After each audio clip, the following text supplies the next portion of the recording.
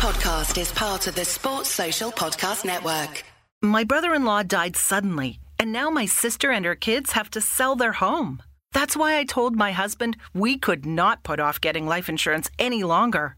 An agent offered us a 10-year, $500,000 policy for nearly $50 a month. Then we called SelectQuote. SelectQuote found us identical coverage for only $19 a month, a savings of $369 a year. Whether you need a $500,000 policy or a $5 million policy, SelectQuote could save you more than 50% on term life insurance. For your free quote, go to SelectQuote.com. SelectQuote.com. That's SelectQuote.com. SelectQuote. We shop. You save. Full details on example policies at SelectQuote.com/commercials. Decent freebies in football are hard to find, certainly for Palace. Guaita has worked out, Cahill too, but then there's been Yak, Rakip, Henderson, Maya, Bakary Sacco twice. Well, now our friends at Beer 52 are offering FYP listeners a freebie that really works, a free case of award-winning beer. Now that's a deal we can all get behind. All you have to do is go to beer52.com/FYP and cover the £5.95 postage, and they'll deliver this exclusive case worth £24 right to your door. Now, unlike Palace's scouting network, Beer 52 are experts at finding the very best beer anywhere on the planet. Every month they visit a different country, find the best small batch breweries, sample their finest craft beer, and then carefully curate a case to send to their lucky members. Beer 52's 150,000 strong legion of members rate the beer they receive each month, and this month the case is a collection of the highest rated beers over the last 12 months. From Germany's ancient ABK brewery, we have the snappily titled Edel Speisel beer, who sounds like the sort of player Palace might be linked with in January. Or there's Kvek Session IPA from Garden Brewery in Croatia. And closer to home, West Yorkshire's Vocation, a super hoppy, hazy pale ale. Now, don't worry, if you don't like the dark beer, you can choose the light option, and each case also comes with the award-winning beer magazine Ferment, as well as a tasty snack to enjoy along with your beer. Plus, there's no minimum commitment, and just like Dave Bassett in 1984 when he became Palace manager, you can change your mind and pause or cancel your subscription at any time. So just go to beer52.com/FYP to claim your free case of 8 craft beers now. That's the word beer, the numbers 52.com/FYP. Right, on with the podcast.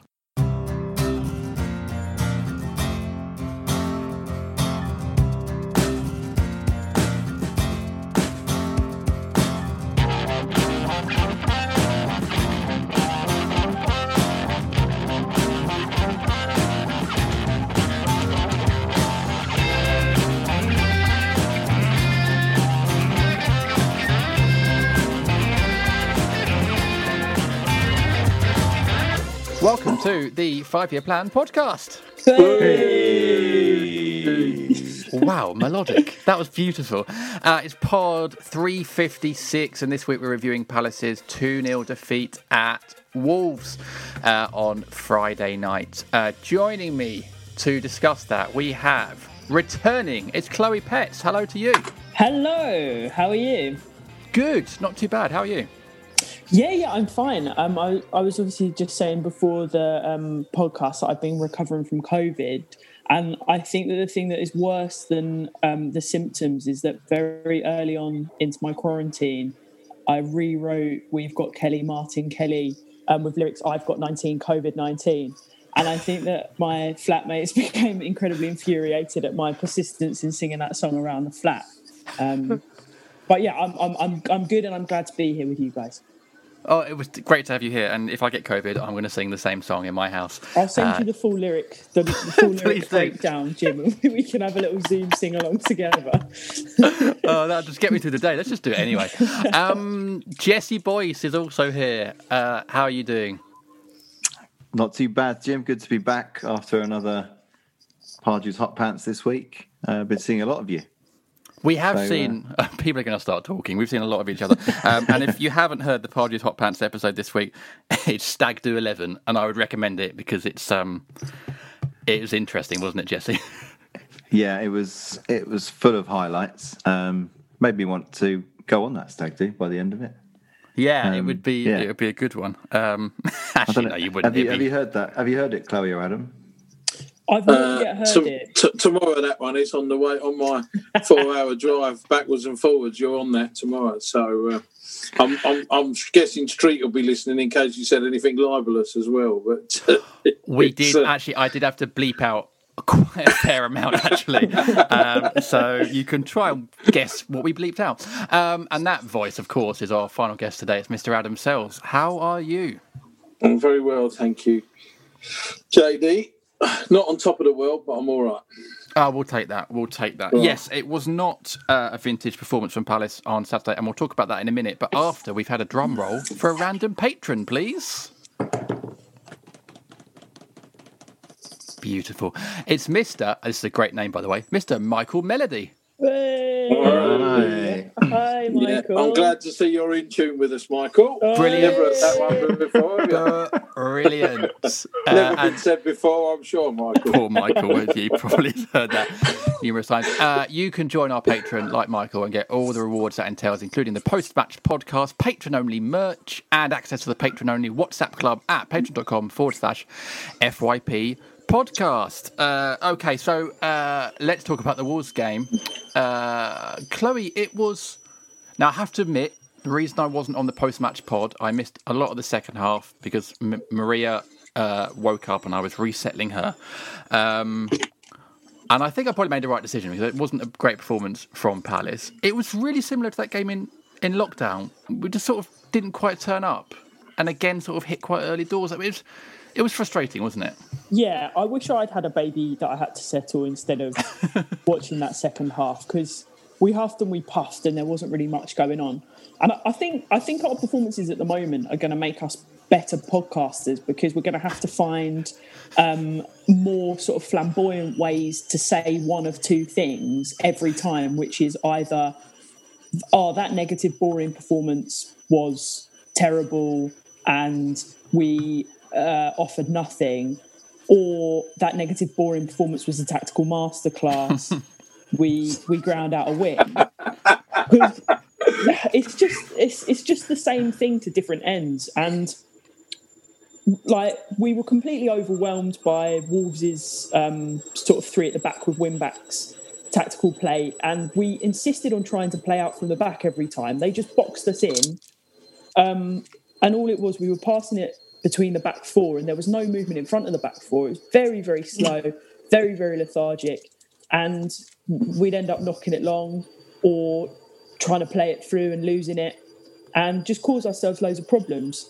So I think it was a completely lacklustre performance, but I just think we're going to alternate between that and grinding out wins this season. I think that's what we've got to accept. That's where we're at. What we could do is record two versions of that podcast, and then I'll just change the name when I upload it, and then just save us all the effort of turning up on a Tuesday evening. I honestly think you could at this point, mate. I really think you could. See if anyone notices. Just don't mention any players or teams, and we'll just talk generally about the game and see if people notice. Yeah, Selzy, actually, I want to talk to you about the goals, actually. I actually did a bit of... I don't know where I got the time from, but I did a little bit of frame-by-frame reviewing of the second goal in particular, which had come on the counter-attack after Palace had lost the ball from a throw-in. And it was one of those goals where there was numerous mistakes along the way. Batshuayi gives it away. Dan gets dragged out. Kouyaté stands up his man and sort of gets spun on the edge of the box. Klein, you can see Klein almost going, where do I cover my man or do I go in the middle? Goes in the middle, wrong choice because it's his man that ends up prodding it in. So it's one of those things where there's obviously multiple mistakes that happen. 3 mistakes lead to a goal, JD. Remember that phrase? I have Get found that myself, one on the Selzy bingo. I have found myself saying that a lot, but it's frustrating. It's frustrating errors, isn't it, to make? Because really, it's errors that a Roy Hodgson team shouldn't be making. Well, I mean, I didn't take it all in immediately on Friday, but then when I look back on Saturday at the goals in a bit more detail, my brother interestingly said to me something Friday night about the game, and I didn't pick it up. And the second goal, for example, that you were talking about, I thought Scott Dan, and he mentioned this to me, and I thought Scott Dan, having looked back at it, could have put his head towards the cross and headed the ball out of play as the ball was delivered. It almost looked like it sort of went right across the front of his face. And if he'd extended his neck a little bit, he might have been able to get something on it and put it behind. I mean, the first goal was, well, I think in the game you saw in 1 minute 23 seconds, or whatever the difference was, the pros and cons of Patrick Van Aanholt, because as a rampaging left back going forward, he's absolutely terrific and probably as good as most in the Premier League. Delivers a great ball for Batshuayi to score, marginally offside. You know, when I say marginally, I'm all for a rule change here, that there's got to be some kind of daylight between the players in order for it to be deemed offside. I don't think a shoulder or a knee or whatever it is should really be deemed offside. And then a minute later, the ball's behind him on the left side. He doesn't stop the cross. First header, I think it's Czech, goes up and gets a flick. Klein's already had to track the immediate danger of the man that's running. And then Townsend doesn't track Art Nuri, who ends up lashing the ball across the goalkeeper into the net. So, I mean, I think there's a couple of facts. There were a series of mistakes for both goals, and in the mid-third, probably of the first half, as Chloe was alluding to there, the two wing-backs from Wolves caused us a lot of trouble, and perhaps we only got a real foothold in the game thereafter when we put Schlupp in the sort of three, and then Wilfred, who was roaming anyway, in a sort of front three, if you like. So 4-3-3, 4-5-1, however you want to call it, is 4-3-3 in possession and 4-5-1 out of possession, pretty much. And it's interesting because a lot of people are talking about the shape and 4-4-2 and so on, but you know, week to week it can be different, and as we saw, different opponents cause different problems. You know, and we saw with Brighton also how dominant they were against us in the game. But Brighton's problem has been in both penalty boxes. They're not defending well enough, and they're not potent enough at the other end. So, you know, we've got away with that. But let me be clear. I mean, I'm slightly perturbed by the sort of frustration of the fans, in the sense that we're playing against a very, very, very good side, the seventh best team in the Premier League for 2 seasons, away from home, who in the last 3 years have spent £335 million in the transfer market, in a time in which Palace have spent 34 million by comparison. So I don't go into these games thinking we've got no chance, but I also don't expect to go there and think that we've got a divine right to win. And this is kind of a bit where I am at the moment, in the sense that, OK, we've played Southampton at home, team that's probably going to be in our 10 to 15 range in the Premier League. We've edged those out. We won at Man United, who should be in the top 6, but we've caught them early doors when they're a bit of a mess. We got edged out by Everton, unluckily, who are going to be in the top 9. Chelsea probably be in the top 4, top 6, beat us comfortably. Brighton are going to be in the 10 to 15 range. We drew, but we were sort of outplayed for the game, really, for the whole game, not even long periods. And then Fulham aside, I think we are better than, and we won there, and Wolves are 7th best team in the Premier League, better than us. And so I'm kind of not expecting anything beyond what we've done, really. We've taken points in the games we probably might have expected to, and maybe a bonus, 3 at Old Trafford, for example. But the other ones, the teams are better than us and have got better squads and have, a difficult opponent. So I think there is a little bit in terms of the approach from the fan base that we are better than we are, I think, and we're not.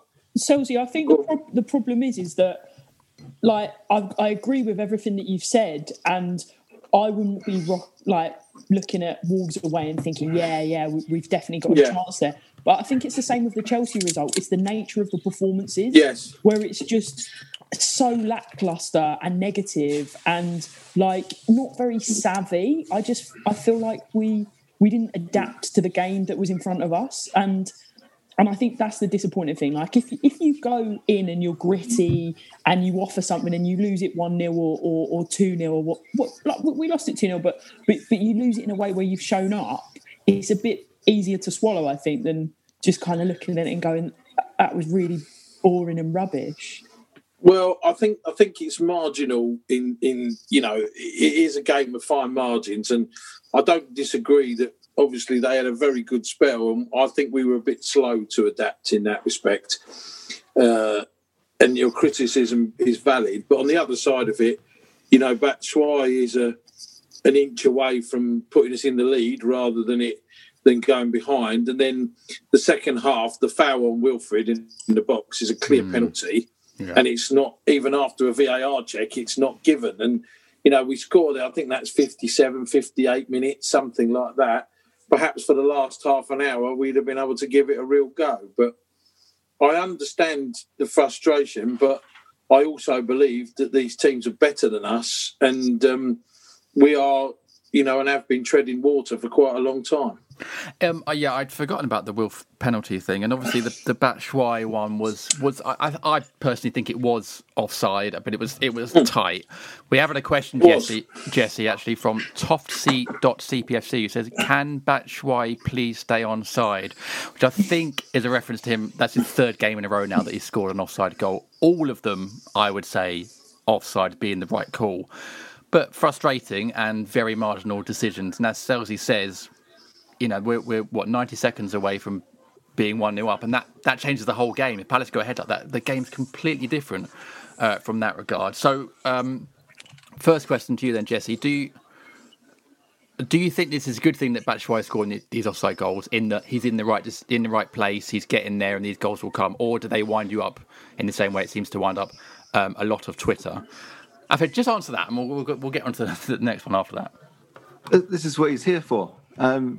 Batshuayi is there to be on the shoulder of the last man. He's our man in the box, and we've not had a natural fox in the box as a full-time player for years, since Murray, I would say, or even Dwight Gale, but less at this level. This is what Batshuayi is there for. And if PVA is a left back, he's not a natural winger, so he's going to be offside here and there. And it was just a bit unlucky. It wasn't a clear offside. They needed to have a good look at it. I felt for Luka in that moment because I felt he could have done with just putting the ball in the net and just getting his season going. So, and then obviously we'll talk about what happened to him at the end. But yeah, it was just the luck wasn't with us on that. But I said to you on the pod preview for the Wolves match last week, I was worried about Wolves because their quality is there for all to see. They've had a great domestic and European season. They've now got a domestic season without European commitments. They are ready to go. And that's despite losing Hotter and Doherty, who I looked it up, between them got about 11 goals and 7 assists last year. So you'd have thought they're going to miss that. But they've done so well in what they've brought in to fill the gaps for less money. And ultimately, I think Santos smelt blood with us. I think if you look at it, we're still playing a midfielder at centre-back. Chiarte didn't have a great game. It's his sort of half-hearted glancing header that puts it onto Podence for the first goal. I sent a message in the WhatsApp chat during the game that he kept heading it. Chiarte hasn't got the confidence to head it back to Gaeta. So he keeps doing these centre midfield type headers when he's centre-back, and he just end up in no man's land. And Wolves had players just picking it up and pinging it left and right. So he wasn't helping keep the pressure off. Klein's first start in the Premier League since he played against us 18 months ago for Bournemouth. Yeah. That's his first start since May 19, and PVA's first start of the season. So if you're Santo, looking at our patched up defence, he's going to take the game to us. Yes. And he did it. Yeah. He completely just overwhelmed us, forced mistakes. Klein was air kicking the ball for the second goal. It was, I think we just, and on top of that, Nori, he's only joined the club on deadline day. He's clearly got, this is your game. This is a great opportunity for you to welcome to the Premier League. Have a go at Nathaniel Klein. He hasn't started for 18 months. And then we're on the receiving end of that. And yeah, things went for them. They put their chances away. So it was a terrible first half. Having said that, I think we did start the second half really strong. I think we had a really good bit of pressure. But then if you look at the match of the day highlights, the first thing that happens after that, again, is Klein getting caught in no man's land in their half. Neto overlapping and swinging it to Dendonko, skies it. It could have been 3-0 at that point. So I feel like Santo just had the game plan worked out, and we just really couldn't rise to it. Well, all right, then the other question I was thinking about, and I'm going to put it to all three of you, and it comes from what Selzy was saying earlier and what Chloe was saying about the sort of the setup. Do we think then that on this occasion Roy kind of got it wrong? Giving Klein a first start, maybe I don't know what Wardy's fitness is like, but maybe he had no choice there. Mitchell, we know, is injured, of course, so PVA comes in there. Did he get the setup a bit wrong? Or, Chloe, was it a case of that was the best squad available to him and the players sort of let him down with quite a few individual errors that led to goals? Well, I think I come into the podcast with a very negative sort of annoyed at Palace feeling. But listening to Selzy and Jesse, I feel like they've convinced me quite well that actually it was, it was just a really good team with, I think, probably the best one, probably top 4 managers in the league, top 4 or 5 managers in the league. It's been calculated to sort of like highlight those weaknesses that we do have. Having said that, I think it's part of a wider pattern that Roy really struggles to sort of adapt. We spoke about it last time I was on the pod, that if something goes well one game, he does it for 10. And I would like to see sort of like a bit more adaptability, and seeing that individual errors are happening a lot in the first 15 minutes. And that's not because our players aren't switched on or they're rubbish. Obviously something's happening which is making them do those individual errors. So maybe he could be a bit more reactive and make a tweak inside the first 15, a tweak inside the first 20. But you'd never see that from Roy. That's all I have to say on that really, I think. Yeah, Selzy, as I was actually talking there of the defenders, I hadn't quite appreciated how patched up our defence was. And actually, I think it probably was not out of choice, but out of necessity, wasn't it? If Mitchell's out, PVA's in. Ward, I'm guessing, is still injured. So, Ferguson's out as well, so it's going to have to be Klein. And Cahill wasn't quite back yet, was he? I don't think. So Chiato's in there. So it's not ideal at all, is it? But when you were saying earlier, Selzy, then when Schluppy came in, we had a better balance to us. So obviously hindsight, helps us in these occasions. But did Roy get it wrong, or was it literally a case of chuck in who's available and sort of see what happens? I think games are, I often used to say to our lads in, under 18 level for those years, is that one of the key things in games is to recognise when you're in charge on the field, as in when you're in the ascendancy, and absolutely make it stick, because it's guaranteed that it won't go on for a long time generally, because, the manager or coach on the other side is going to do things and change things to nullify some of your threats. So, and in fairness, Roy did, but Wolves in that period of theirs in the ascendancy, they got the 2 goals and made it stick, and that's, and in the Premier League, I think I don't even know if it's just applied to the Premier League. I think the stat is something like the team that scores the first goal 85% of the time doesn't lose a game of football. So it's, Really? I think it's as big as that. So first goal's very important. And obviously Batshuayi was close to doing that for us, and it's marginal. And Jesse was talking about there, and, you said, is it frustrating? It is in a sense, but I've got to take my hat off to him. That and the finish against Brighton, they were brilliant finishes that, he took very well. So that is an encouraging sign.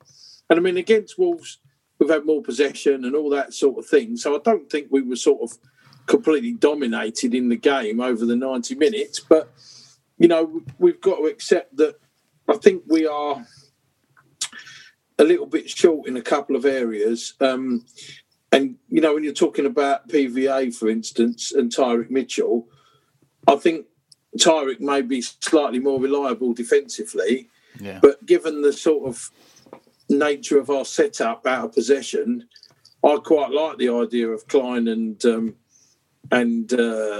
Patrick Van Aanholt, just to give us that extra bit of thrust, because both of them are willing to get in the last third of the pitch and do stuff offensively, which makes us a better outfit and link up play with the wide players, which I think, in all fairness to Wardy and Tyrick Mitchell, isn't something they really do. Neither of them get forward and deliver balls. So I think, the two things you have to sort of, balance them off a bit and accept that, what you're going to gain on the swings, you might lose on the roundabouts a little bit, in that sense. That's a new one. But, I just, I've got to say to you, I don't think there's a massive amount wrong with us. But I do think we are, one of the things I think we lack, and we have lacked for a while, is a forward player with real raw, direct pace, in the sense of that they're quick enough. Don't get me wrong, the boys that we have, but since Yannick Bolassi's gone, one thing he was very good at is when you had the counter attack, he could get the ball 70 yards up the pitch at breakneck speed. Yeah. And I don't think we have quite that same thrust. We've got lots of players who are very decent, but they're let's say the Ezzies and the Wilfs are trickier rather than direct as such in their sort of approach. So I do think that's a bit of a miss in the mix for us at the minute. But it was nice to see 3 attacking subs on the bench for once, and it's the best it's looked for a while. At least we had the options to bring in Benteke, Eze and Ayew on. So it wasn't as if we weren't sort of having a go at trying to get back in the game. But I think as I said before a couple of weeks ago, I think we're just struggling a little bit with some of the combinations that haven't quite clicked yet, and what is going to be the best balanced way of doing things. But I'm not too disappointed with where we are so far.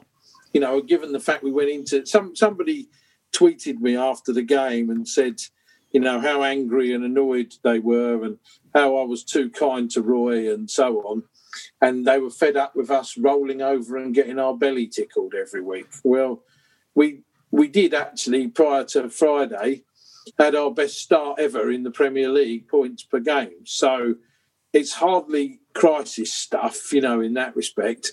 But I do feel there really is this kind of underlying negativity that every time we lose a game, everyone's doom and gloom. But I don't know what they're expecting, because I would have said to you up to 3 years ago, we're moving forward. And I think everyone felt that, and we were on the rise. But actually, the last few seasons, we haven't invested. We've stagnated. And a lot of clubs, like Wolves, have been promoted and so on, have actually gone past us in that respect. And that, I think, is something that people are missing. They're kind of thinking that, we've been in the league 8 years. We should be better than these. Perhaps we should, but we're not, because they've invested at a level with foreign ownership that we haven't been able to. All right, same question to number 3. Although I'm not necessarily sure I can remember what the question is, Jesse. Yeah, I can't remember the question either. It was something about Roy getting it wrong, or players making individual errors. Or if you'd like to pick up on any of the points that the guys have said, you can just do that instead. Or if you'd like me to wrap up part 1, I can wrap up part 1. It's completely up to you. I would just add to what I was ranting about earlier, in terms of both our fullbacks aren't, I don't know what you would call it, but they're not kind of in the groove yet, are they, the season? So PVA's first start and Klein's first, second one. Didn't he play Fulham the week before? Didn't he? So they're not in the groove of the season. I think Sanso pinpointed them both.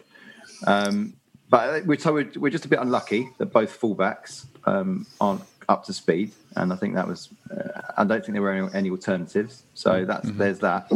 I don't know why Roy doesn't fancy Kelly yet, because we've still got Kouyaté, okay, so he's consistently playing there, but it's not his position. It is Kelly's position, and Kelly can play right back as well. So I don't know why Kelly's deemed to be not worthy of a start yet this season, when there's clearly been some holes in defence. But I also had a bit of a flashback to when we played in Project Restart in the summer. We lost 2-0 at Molineux then, and both goals came from a kind of fullback position then as well. When Mitchell got a bit exposed by Traore, and we obviously forgave him that because he was just getting his first run in the team. But it just feels like Wolves went for us to get in behind, because it's worked for them before and it worked again. But as I say, I think we're just a bit unlucky that they were going that way, and both our fullbacks were, not up to speed. So that's, and then we got found out very quickly in the game, and it was curtains for us, unfortunately. Kelly, I don't know. Sorry, Clive. I was going to say, I don't know what Kelly's fitness is like at the moment, but no, I think it's okay, JD. I think it's okay. Purely selection. I mean, we've got 6 centre halves essentially, if Kouyaté is included. So there are, that is the one area of the squad where we have absolutely huge competition. Can't Clive. Just it's a shame that they're not all fit at the same time at any point. But I think just to pick up on Selzy's earlier point, I think one of the reasons we don't counter-attack so effectively now is because teams have worked us out and they just sit off us. And I think that's probably what happened in the second half. Like, Wolves allowed us to come onto them, and probably accepted the probability that we wouldn't be able to break them down, because that's not our strong suit at all. We're not very good at penetrating through the middle or sort of between the lines. We just kind of knock it around in front of teams. Yeah, I mean, we've historically been at our best when we've been hitting teams on the counter, especially away from home, and it doesn't feel like it's happened a lot recently. Listen, let's take a break. We will talk about the Luka Red in a bit. Of course, we have had questions about it. But before we do that in part 2, we are going to discuss an article from this week's supporters, The Athletic.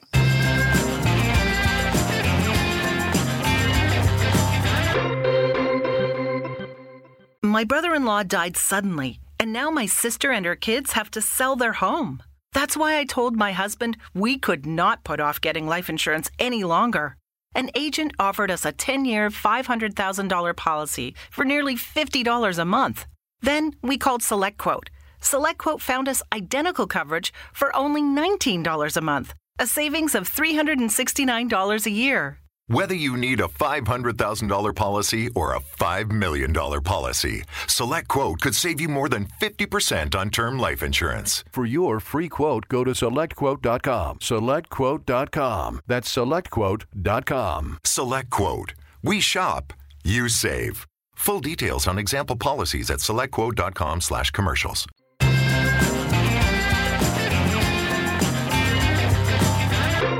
Welcome back to the 5-Year Plan podcast.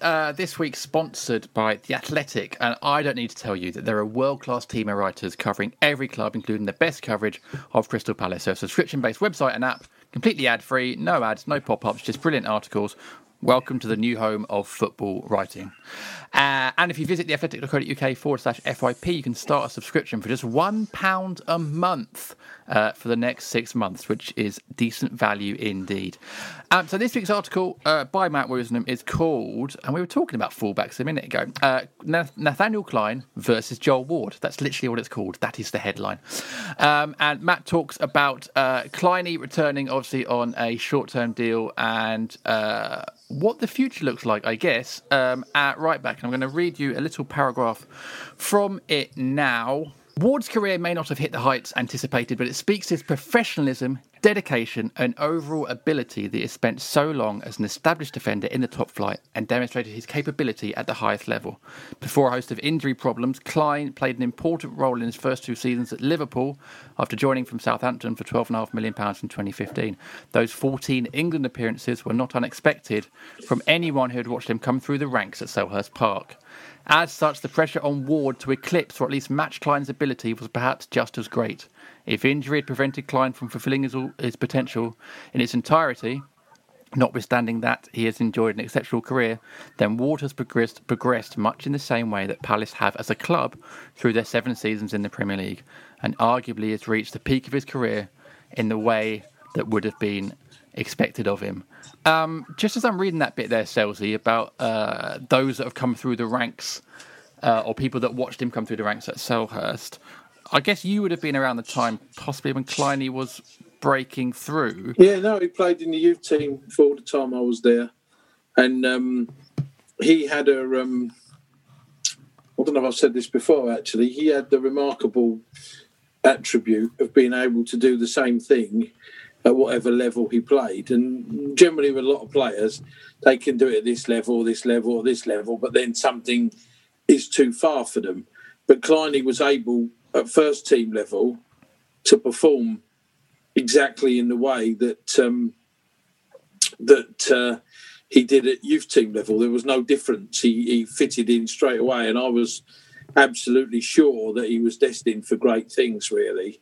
And I've always been a huge fan. I have to say, I think he's absolutely excellent. I mean, I don't know whether Nathaniel Klein we've got back. I was first of all, I'll say I was pleased that we re-signed him.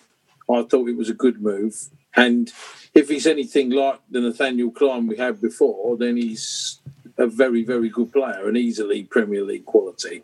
The question is, I saw in that article that Matt Woosnam, I think, wrote it, and he sort of implied, I think, perhaps that he'd lost his pace and his edge a little bit, Kleiny, but I'm not sure that's fair at this point, and probably a little bit early to judge that. I mean, I'm, as I said in the first part, I think his ability to get forward would be a real plus for us at the minute in terms of if we've got a full fit and firing Nathaniel Klein.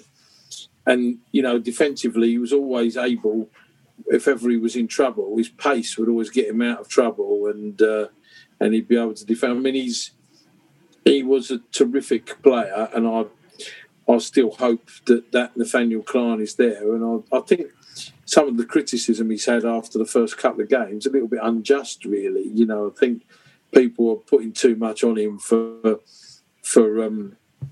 the first 2 games, and I think he could be a real good asset for us, because with Ferguson's injury, there's no sign of him coming back anytime soon, and you know that's a little bit of a concern, because we've obviously going to have to pay several million at a tribunal for a player that we don't actually know when we're going to get to see at the moment. So as it stands, I hope that Kleiny sort of kicks on.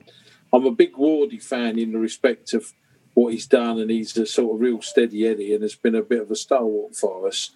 But we need 2 very good players to compete in every position, and I think, you know, they're both very decent, and you're not unhappy in that respect. And I think, you know, Kleiny probably, for me, as an offensive player, has got a bit more. So, you know, there are differences. On saying that, Wardy's probably more likely to go and pop up with a goal here and there as he does, you know. So there are, as I said, sort of pros and cons with all. But I think, you know, it was an area last year we were clearly very exposed in, with only Wardy as our out-and-out right-back. And when we had to play Martin Kelly there, it didn't particularly work because, again, he really is uncomfortable offensively playing as a right-back and can do it for a couple of games. But I'm pleased we've got Kleiny back, and I want to give him the chance and time, and hope that we've got still the same player with the same qualities. Yeah, Jesse, I'm realising actually that re-signing Klein reminds me of a FIFA 2015 save game that I was playing with my mate Callum, where we signed Klein, we signed Ruben Loftus-Cheek, and we signed Max Meyer, and it's really mirroring that save game. We did also sign Xavi, and I'm starting to think that one probably won't happen. But I've just realised, as I was talking there, that I think the theme to Matt's article is obviously that Ward is the player that replaced Klein back in 2012, and now it looks like Klein might be the player that's going to replace Ward in 2020. I think it's very rare for a player to be replaced by the player that he replaced in modern football these days. But what are your thoughts on Klein coming back? Were you as happy to see him back? Were you sort of romanticised by his return? And what are your thoughts on where the future holds for our right back position? I think when I first heard he was training with us, I didn't really think it would lead to a move, but probably because Ferguson had just signed shortly beforehand. But there was a reason why Klein was training with us. It was clear there was clearly concerns about Ferguson being ready in any way or shape or form. So I was quite surprised at the initial prospect. I think because he was completely anonymous last year, he didn't play at all, did he? So he wasn't. He just came from nowhere, just popped up out of the ether. So he was massively an unknown quantity, maybe a little bit like Gary Cahill was in that sense. He hardly played the year before he joined us. So it just felt, a little bit like what we do, which is pick up unfashionable players and give them a chance to shine. So it's what we do, isn't it? I think with someone like Klein, though, what's he done? He's won the European Cup, hasn't he? He's come back with a trophy. Him and Cahill the only ones who've got that. So he's bringing a great load of experience to us, and we didn't want him to leave. When he left at the time, we always thought he'd go on to be an England player. I think at the time we felt he could do better than Southampton, and it felt like he could go somewhere a bit higher than that. So he's always been held in high regard, and I think, as I said, I think my only criticism of him in the game against Wolves was that he was just exposed. I think I put that down to the vision of Santo rather than any necessary overdue criticism of Klein. He's still settling in, and likewise as we've already talked about with PVA. So nothing major to read into that. We were just unlucky that we were caught on the hop a little bit. But I think as the season goes on, he'll prove to be an asset. Are you a Klein fan, Chloe? I mean, I want to put it out there. I'm a massive Joel Ward fan. I think he's just an absolute Palace legend. But I'm looking at Klein on Wikipedia. He's 29. So, still someone's dog is a Klein fan. So still... that was Arnold. Arnold's clearly a Klein fan. There we go. Still in his prime. And as Matt says in the article, some big injuries in there that are obviously going to change the way a player plays, going to change a lot of things. But what are your thoughts on Kleiny coming back, and does he have a long-term role here? It's difficult to say in terms of a long-term role. I'm worried that we've signed another defensive sick note, is my only concern. It's the Palace way. But I think that just as a little sort of side note to what the boys have already been saying, he knows what the Palace spirit is, and he can really fit into that attitude and that mould that we've already got, because he's already done it. And but with that, he's now got this added experience, and as you say, like, he's won a European Cup. He's done it. He's done everything that you would sort of want to do in a career, really. I had another point. Let me just try and think of it. No, I've lost it, but I'll tell you when it comes back to me. This the Palace way. It was probably going to be the best point of the whole podcast, but we'll never know, will we? Just blurt it out later on. Even if we're not talking about Klein, just say it, and I'll just bark it like Selzy's dog. We'll roll with it. To be fair, Jim, the one caveat I'd put in, I've sort of been gushing about Kleiny, really. I mean, he had, a long injury where he's had a year out of the game, which you don't know. Often when that happens, a player takes another year to get back to where he was, if he's able to. And, the one concern, I suppose, or negative you might say, was I was really surprised when Jurgen Klopp loaned him to Bournemouth the season before, when he's competing to win the league. And, I think they ended up playing James Milner at right back instead, which I thought was very odd, at the time, and I couldn't understand it. But obviously I don't know whether that's, whether there's more to it than that, and, perhaps the personalities don't fit, or he doesn't doesn't see him in that way. But I was surprised that Klopp was prepared to lose him as cover or competition for Trent Alexander-Arnold and go with Milner playing there. And so it really is early days, I think, where Klein is concerned. But as I said to you before, if he's anything like the Nathaniel Klein I know, I'm very, very happy to have him. Which leads on to my remembered point. Go on, then. I've got you back now. Look at that. I've just segued you in. The thing is, like, it's like a player that's got potential but then gets a career-ruining injury. It's probably better to... I don't know what I'm trying to say. Basically, it was probably going to be better for me not to remember this point because it's not that good. But I think I remember when he was first with us, he stayed like 1 or 2 seasons longer to get first-team experience. And then I think he probably went with Southampton because he wanted to play every game rather than be fighting to get into a team that was maybe potentially too big for him. So I just think he's got a great attitude and, like, it seems really level-headed and able to come back from that. Chloe, that he was a centre-forward when we first got him, age 14, Kleiny. So he's done the inverse of a Danny Butterfield. Yeah, Gary. He did the same. Yeah, Gary turned him into a right back, and I don't think it's a secret, but Kleiny's mum wasn't too pleased about Gary's conversion into a right back. I think I told you this story a few years ago on the pod.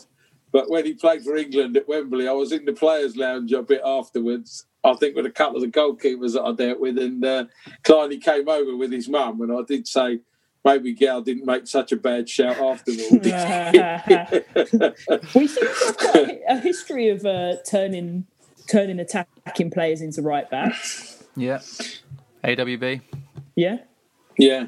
The strangest thing about him, JD, AWB, is you would expect a wide player that's turned into a fullback to be better offensively and weaker defensively. But he's actually the reverse. Way around. Yeah, and I don't. That is something I do not understand, and I can't get my head around.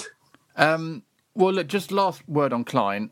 It's an interesting point Chloe made about the attitude. It does feel a little bit like a sort of family member has come home. And you remember when they first put the welcome to South London and Proud posters up around Selhurst? Well, it was his generation. It was him and Johnny Williams and Wilf, and he was one of the first players that we really kind of went big on the South London thing. So he's got an important part in the history of this football club, and so it is good to see him back. But I would like to just sort of end this part by just, again, doing a big shout out to Joel Ward, because I think a lot of us are assuming maybe that Kleiny is now in, and I think people have been assuming Wardy would be on his way out for a long time, and he's still here.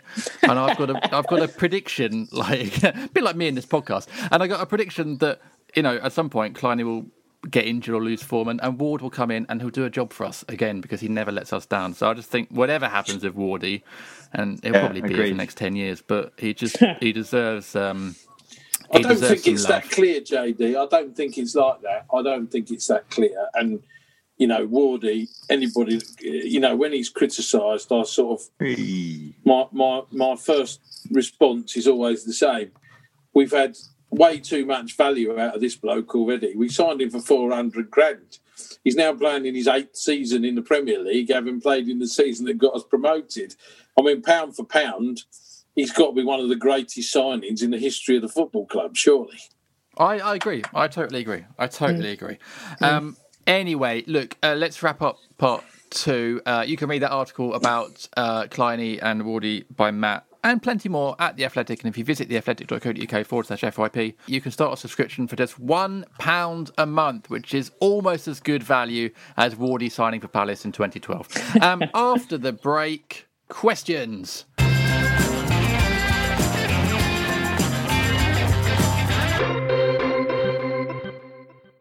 When it comes to business and meeting travel in Orlando, it's never business as usual.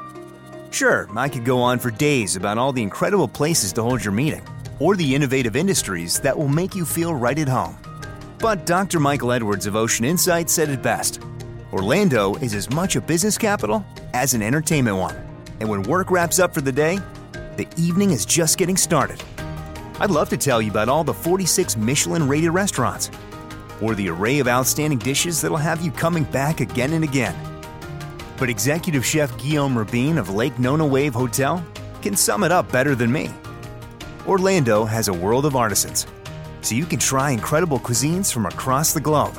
It's so true, and there's so much more. So dive in and see what's happening in Orlando, where the possibilities for business travel are unbelievably real.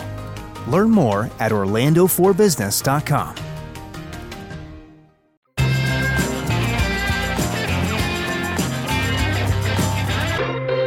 Welcome back to the 5 Pound Podcast. Way! It's pod 356, and it's questions from our listeners.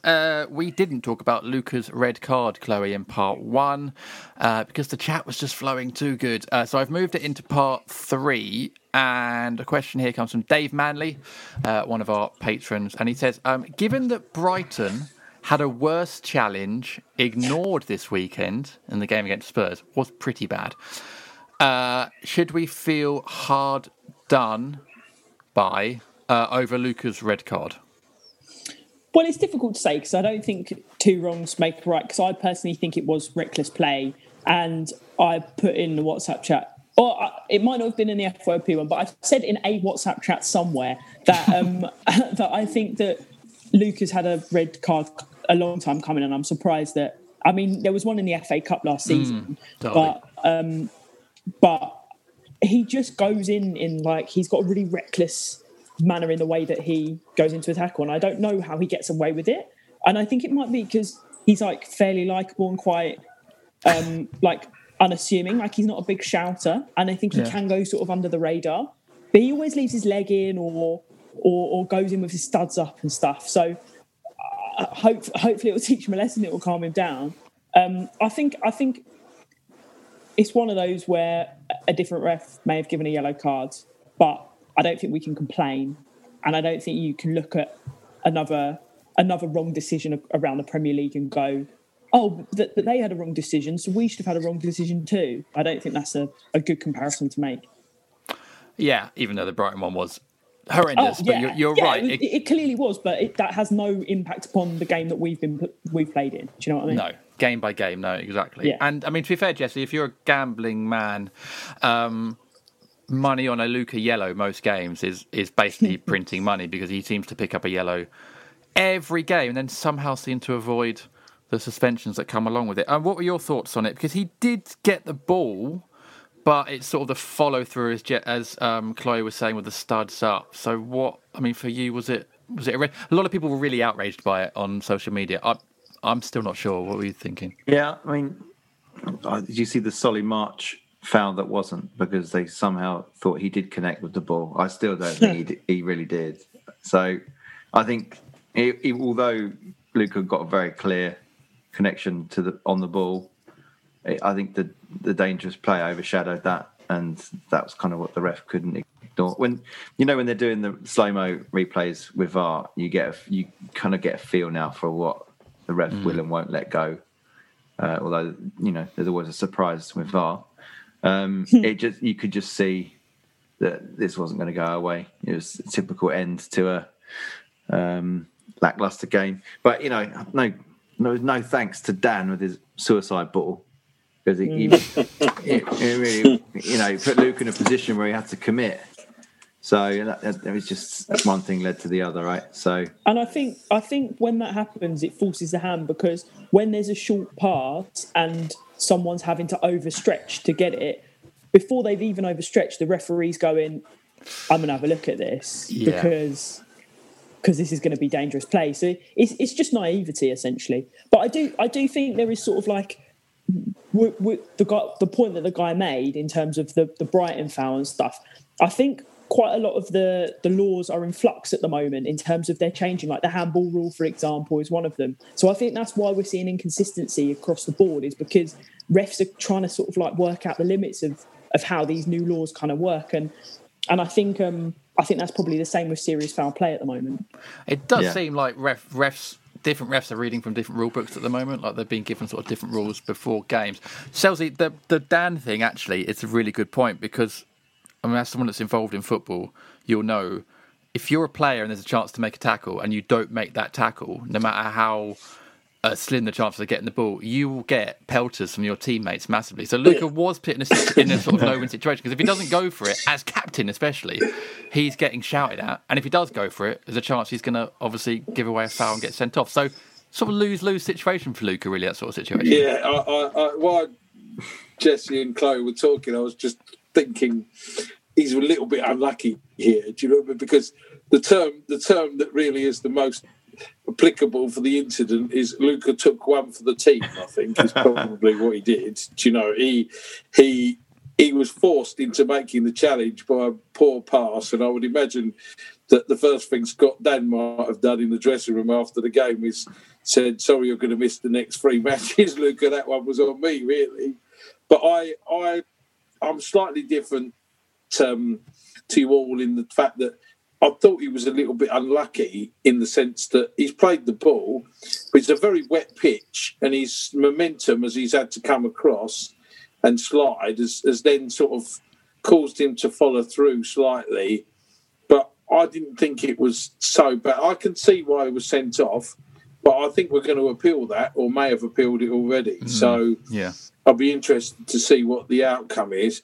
But I can sort of see it both ways. I can understand it, but I don't think there was any intent on Luka's part. Let's put it that way. And I didn't feel, that I thought he was unlucky all round. I think the wet pitch and his momentum took him through on the follow through, and it was a challenge he shouldn't have had to make in the first place. But he did have to make it, because otherwise they're running on the counter and probably going to kill the game. I've just Googled, actually, because appeals tend to be sort of a Tuesday or a Wednesday, and in typical FYP fashion, I know what happened. We'll finish this podcast, the appeal will get announced, and then we'll go out and the pod will be out of date. But I don't know 100%, but I think they were talking about it for sure. Well, the Palace have appealed it, so we will see. We will see what happens. No doubt that will happen as I'm editing this podcast. Chloe, on the subject of Luka, obviously it's 3 games out now, and Jamie Peniston-Raja has said, who partners Gyro in the middle? Who'd have thought that would be a question we'd be asking 6 games in, which is a fair point. And a few other people have sort of said that Luka's not quite cutting it for them at the moment. So for the next 3 games, who partners him? And then in general, for you, if they're all available, who partners Gyro? Oh, it's really difficult to say. I would probably go James MacArthur, just for his sort of like harrowing qualities. His harrying qualities is what I meant to say. the harrowing quality. I think we're recording on US election night, and maybe I've internalised that worry. Oh God, we are, yeah. I don't know. I don't really mind, if I'm honest. I just think not Luka, because he slows the game down so much, and he's got some decent qualities, but I don't think his direct free kicks are good, but his corners aren't all that. So I probably in the long run, I also think I'd play PVA instead of Tyrick, because I'd want him on set pieces, and then James MacArthur just sort of running all over the pitch, just sort of being a bit bawdy and Scottish and getting in everyone's way. And harrowing. And terribly harrowing. Obviously, Jesse, we've talked about Gyro on previous pods, and I mean, he's a player that unites Palace fans. Everyone wants to see him do well. He's doing really well. It's great to see him in the team. And as Jamie says, he has weirdly become first choice in central midfield, which I don't think anyone was expecting. But on Luka, Jesse, are you a Luka fan?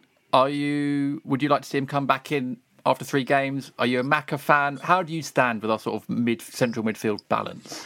I'm a bit bored of the sort of Luka bashing, and even the MacArthur bashing that seems to happen when heads start dropping amongst fans. I think they've got, more often than not, they've over-delivered on their sort of perceived ability.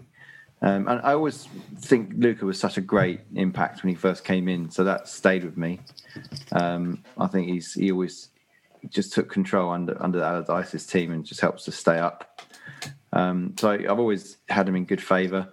Obviously, that season where he just buried so many penalties and scored some great goals from range, that sticks out. I've always given benefit of the doubt for maybe sometimes a little bit blindly, but I do like him. I think MacArthur, he's just such a solid asset. He's always been, he's always capable of just putting in a really great performance box to box, and just if anything, he runs out of steam because he's reached a little bit of a mature age in his career.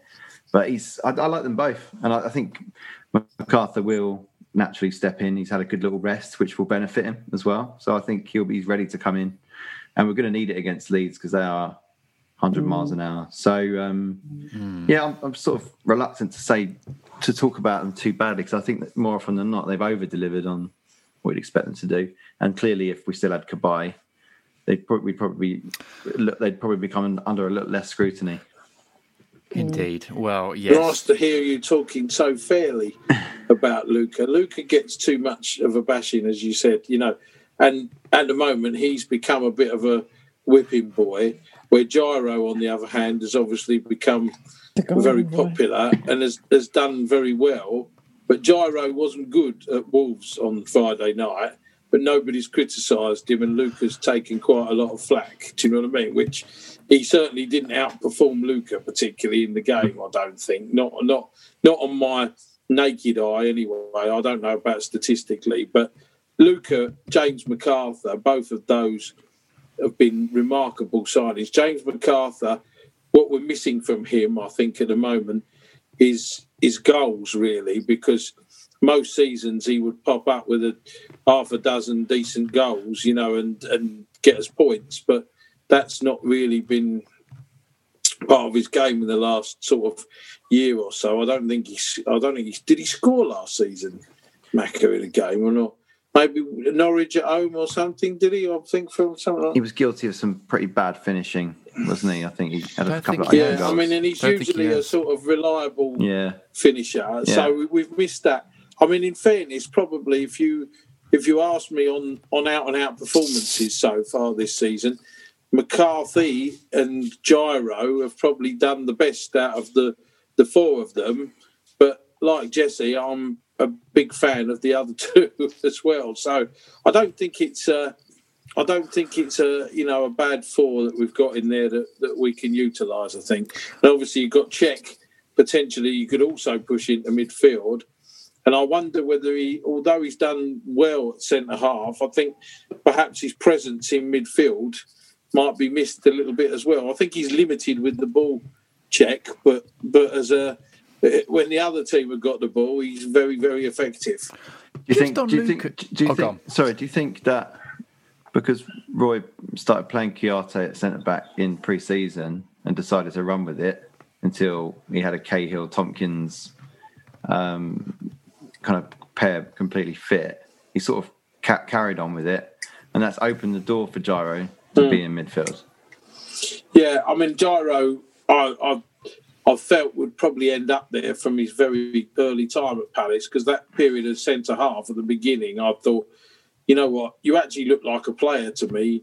It was a bit sort of Valerian Ismail-esque in the sense that there's a player there that's good on the ball, technical, but didn't look like he could handle the physicality of the Premier League playing as a centre half. But I did think as a holding midfield player, he could end up doing okay. And I think, technically he's very good. He's still young as well. There's no sort of... we think the average age of a Premier League debutant is 23, I think, these days. And I think, what is he, 24 now, Gyro?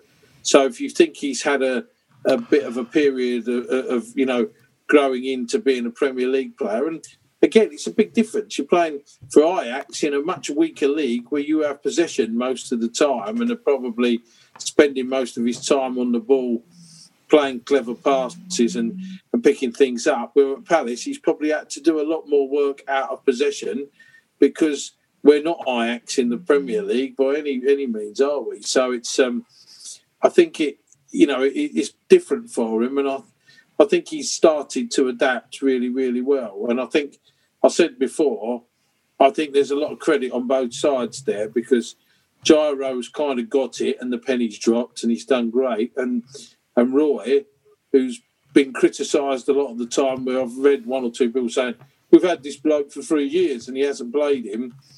Well, it might also be right that it's taken him 3 years to get to where he needs to get to, and fair play to Roy for sort of being open-minded enough to let him get into his plans, if you like, because I've got to tell you, from knowing lots of football managers and dealing with them, once they tend to write someone off, they rarely go back on their word, and Roy's never written him off and always given him that chance. So fair play to both of them, really. Well, he nearly left at one point, I think, didn't he? So, fair play to Gyro for sticking around and giving it a go. But Chloe, just on Luka, and as one of the guys there was saying, when he first joined us, obviously in January 2017, had such an immediate impact and was such a fantastic player for us. Really helped with that survival towards the end of the season. Then had that season where he banged in loads of penalties. Do you think because he started so high and set the standard so high that even if he now just has average games, people still remember those fantastic first few seasons, and that he's never quite going to match up to that? Even if maybe now we're just seeing the sort of regular average Luka Milivojevic, but the bar is too high? That could be the case, yeah. Or it could be that we've changed the way that we play, and I don't know, like, are we picking up less penalties, I think, because we're in the box less, maybe, or I think the point about Cabaye not being there as well, I think Cabaye did a lot of the expansive creative stuff, and it just relied on Luka to sort of be quite solid and boss everyone around and be that real captain's presence in the middle, just clearing up mess and stuff. And so perhaps we're asking him to do a little bit more creative stuff and stuff that he's not necessarily equipped to do. And perhaps that is because he came in and was so brilliant, we're now asking too much of him. Yeah. So to conclude, I think yes is the answer to your question. Thank you. I think JD also, that I think if you remember when Sam Allardyce was in charge, towards the end of that season, a lot of people were beginning to write James MacArthur off and said he was knackered and he'd gone and all that sort of thing. And he came roaring back, didn't he? So I wouldn't put it past Luka at this stage to still show everyone what he's got. And I certainly, he's somebody that I hold in a very high regard, and generally I would always see as one of my first names on the team sheet. But that's it. As Chloe said, I think part of the problem at the moment with us in the forward areas and perhaps in midfield is just trying to find that perfect balance and combination to get everybody complementing each other and getting us where we need to get to, really. Yeah, absolutely. Although that does feel like something a balance we've been trying to get for a long time. But we will see, and we all love seeing a player coming back and reclaiming past glory. So all it would take is a few penalties, hopefully, for Luka, and he could be back there. I'm going to end this part of questions, no, we haven't answered many, with a positive one. Are you ready for a positive question/statement? Woo. How many positive ones were there in It's the the only one. It's the only one. But it's from a pod regular. It's from our pod regular, Mr. PC Wires, who are always happy to hear from. He says, well, I, for one, am delighted that we did not concede in the last minute like we'd done in the previous two games. That's a positive, right? ? Got to be a positive, Selzy, surely. I wasn't so negative about the game on Friday as many, but this again is all around the expectancy for me, and I think our fans have, I think the squad is better than it was last year, purely because we've actually got 25 players now, which is a start, which is something we didn't manage, and we were so thin on the ground, as I said earlier, having those attacking options. But let's not kind of go overboard here. In the summer, we brought in a free transfer right back who half the fans are already saying he's past his best and can't do it and coming back from injury. We've signed a striker on loan from Chelsea who was a good goal scorer for us in a previous spell, but that was obviously a couple of years ago, and he's not played regularly much in that time since. Eze, who people sort of described as a star signing, for me, I'm really pleased with him and I like him and I think there's something there. But he still needs to adapt to playing in the Premier League. We signed a promising player from the Championship who's got to make the next step up. This doesn't sort of, so these players that we've brought in, and then the sort of Ferguson, obviously, we haven't seen at all. And then, you've got the fact that, you've got the likes of Aston Villa that are spending £100 million in the transfer market that, were teams that were below us last year and so on. So I don't, and a caveat on top of that is the money that we received for Alexander Sørloth. Yes, miracles do happen, people. And, to walk away from that deal with £12 million or whatever we got from it at the end was pretty incredible, given his contribution in his time at the club. And that pretty much paid for the bulk of the transfer of Eze in any case. So I think our net spend is going to be pretty low again. And I just don't think that much as we're pleased to be bringing in young players from the Championship, these are not proven Premier League pedigree players, and we shouldn't expect too much too quickly. And this is just where my bit is really, because I think a lot of the time, a lot of the fans think that Roy sort of over-respects the opposition or, gives them too much respect. I don't know, the right perception for a lot of people, but I think that I would say to you that our squad, as I've said previously on the post-match pod, is kind of 15th in the Premier League material, and so therefore beating the teams that we should beat is okay. But I don't think that people should think that we are going to go beyond West Ham or Aston Villa or Newcastle or Brighton or those teams in that sort of midsection. And I think it's going to take Palace to spend probably £60 million on two more forward players to get them to 10th place in the Premier League.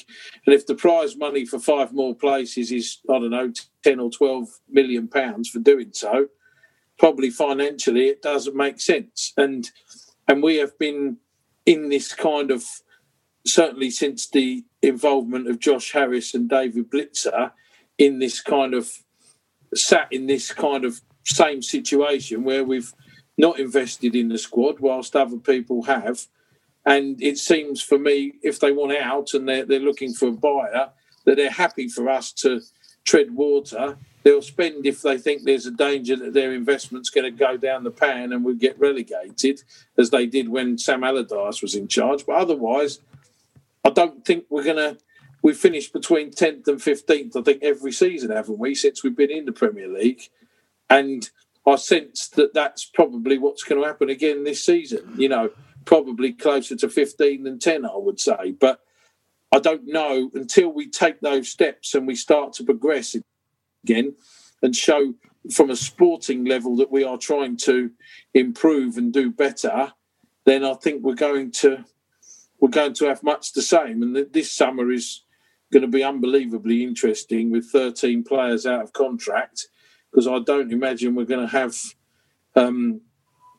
tens and tens and tens of millions to go and replace them all either. So it could be a very interesting time at the club and almost like a new chapter, really. So I'm taking that as a yes or a no. I'm not sure. You did ask. Yes, I did. Okay, look, let's wrap up our questions there. After the break, we're going to preview Palace's home game with Leeds.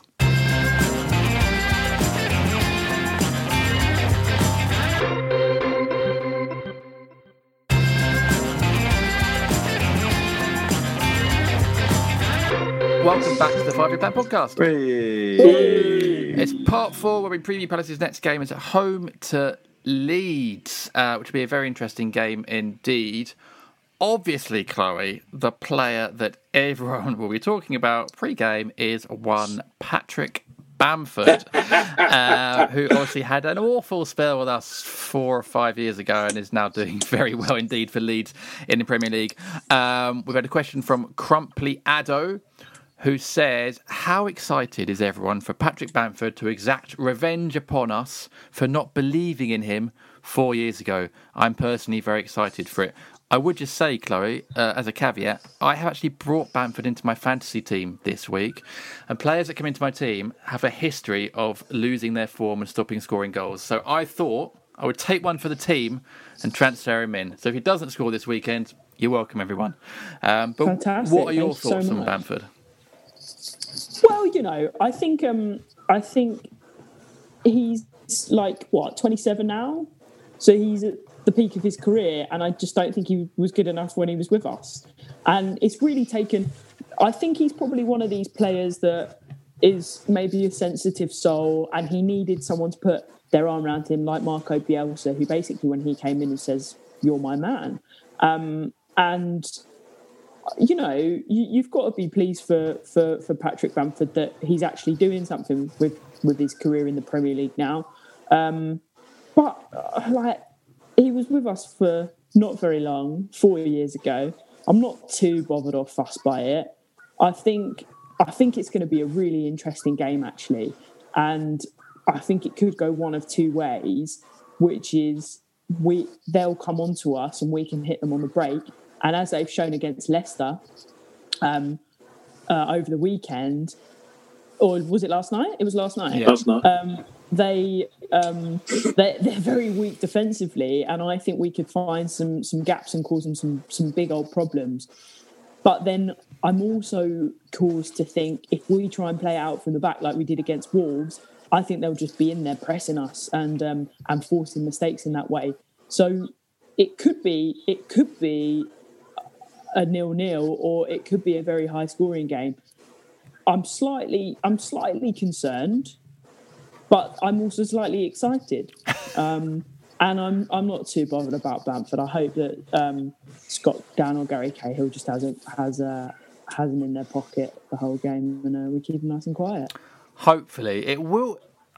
It will, Jesse, be an interesting game, actually. And Leeds have already shown that they can definitely compete at this level so far this season, as has Bamford. But as Chloe says, there's definitely chinks in their armour, and there's definitely goals to be had against them. And in fact, Joe Lee, one of our patrons, has said, should we copy the Leicester game plan from Monday night in playing Leeds? We have the players to do this. We do have the players to hurt Leeds, don't we? But they have the players to hurt us as well. We've got players in the mould of Ashley Barnes with pace and counter-attacking threat, but we don't have Vardy. We don't have a Vardy. He was absolutely amazing.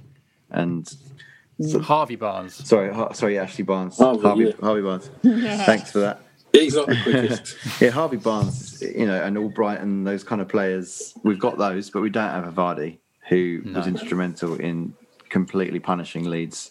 I mean, all said and done, I have exactly the same fears about this match as I had for Wolves. I think they can hurt us, and it depends how well we are prepared for that.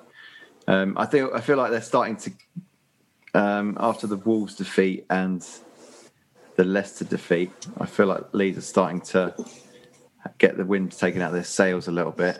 Thank God we did not play Leeds first this season, because we probably would have got. They scored 3 at Anfield, right? So.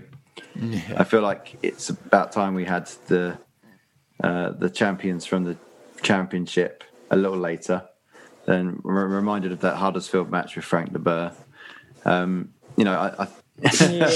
Thank God we weren't in that situation with Leeds this year. But yeah, ultimately I feel the same concern that I had about Wolves. Like they're capable of hurting us, and I'm not sure what players we have to come back, if any, this week.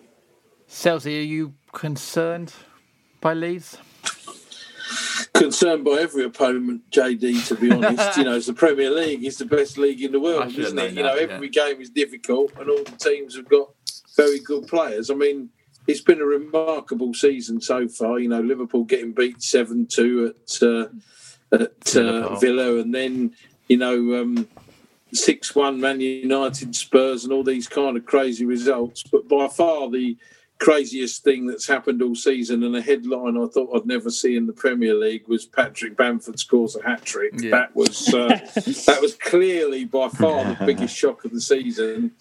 And he played at Palace like he had that cello that everyone banters him for playing on his back when he ran around. I think, to be fair, he was far from impressive, and I would have said possibly the most ineffective and worst player we've had since we've been back in the Premier League. Ooh. Really.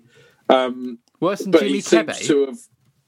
Yeah, I think so. And Jimmy Kebe was pretty terrible, but I think he still had a bit more than Patrick Bamford. I mean, he did nothing for Palace and he did nothing for Norwich either when he played in the Premier League there either. So he's not impressed. But as you say, Bielsa believes in him and maybe he's going to find himself now. But, you know, Patrick Bamford could score 20 goals on Saturday and I'd still be convinced that I wouldn't want him in Crystal Palace's side. So it's not, that wouldn't change anything for me. I think, you know, sure, he's perfectly capable of finishing a couple of chances. But if you're saying to me, would I want him back with us now? I think the answer's I'd rather have Batshuayi or Ayew, frankly, you know. But it's a very difficult game against a very good side with a very good manager.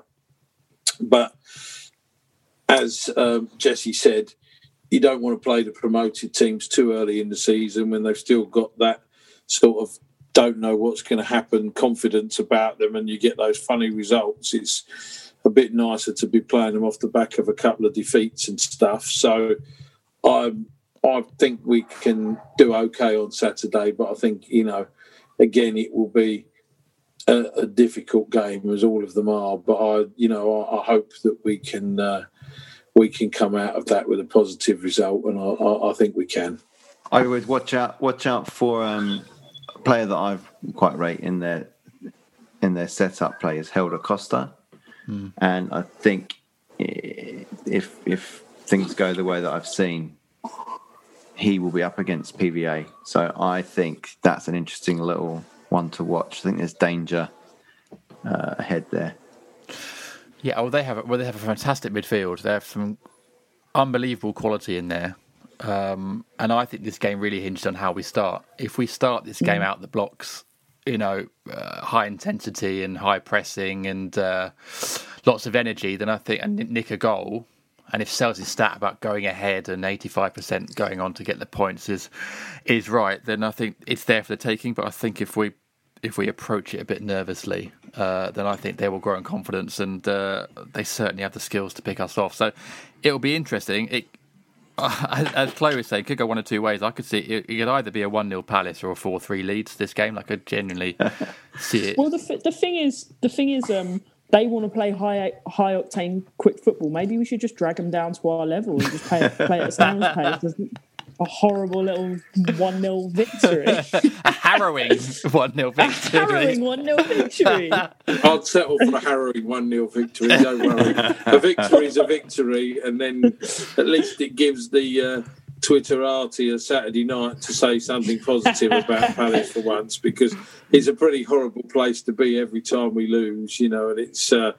I mean, they've been very brave, Leeds, and I don't know whether it's admirable or foolish at this stage. I guess the run of the season will tell. But, you know, for just an example, the three goalkeepers that they carry, Meslier, who's playing, the young French lad who's 20, had played only a handful of games and no Premier League experience before going in.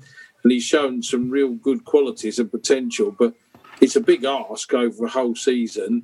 And Casilla, the backup goalkeeper, hasn't covered himself in glory at all since he's been there. And the third keeper in the squad has got no league experience whatsoever. So, you know, just as an example, that as a snapshot, they've been quite brave and they're very happy to sort of give people a chance and have a go. But my sort of experience tells me that might be slightly naive. You know, I don't know. You know, time will tell, and you know, it could be a little bit, you know, whether they are just a sort of early season, you know, bright light that fades during the campaign, or whether they've got the ability to continue to do it. I mean, he is as Jesse said, a very good coach. So perhaps he'll be able to get it out of them. But I think it's, I'm full of admiration for them, but I don't know whether they need more to get them through the Premier League season and kick on. That said, I don't see them being relegated at all, I have to say. No. Well, we'll see. It'll be an interesting encounter, and hopefully Palace can bounce back from that Wolves game with a victory. Guys, that's the end of the podcast. So thank you very much for joining me. Chloe, great to have you back on. Thanks so much for having me. It's always a pleasure. It's always a pleasure to have you on, and we really appreciate your time. Jesse, good to see you for the 100th time this week. Yeah, see you tomorrow, Jim. We're having breakfast. I'll let you know. And Selzy, always appreciate your time as well. So thank you very much. I always appreciate when you're scraping around the bottom of the barrel and I'll pop up. It's always good to be here. Thanks, Martin. Martin Kelly, I am. Anyway, step in, Mr. Utility. Post-match pod. Main pod. Make the tea, whatever you want. You name it. Squad player. You say it, I'll play it, JD. Valuable. As I said to you, there's no scraping the barrel when all of my pod squad are top quality. So. Sure. Try not to put any provocative tweets out after this that might get me a load of abuse on Twitter, though, if you can help it. Do you know what I mean? One, that wasn't me, and two, yeah, that wasn't me. Anyway, I'm going to cut that. No, I might leave it in. No one's listening at this point. Thanks for listening. Enjoy the rest of your week. See you again soon. Goodbye. Bye.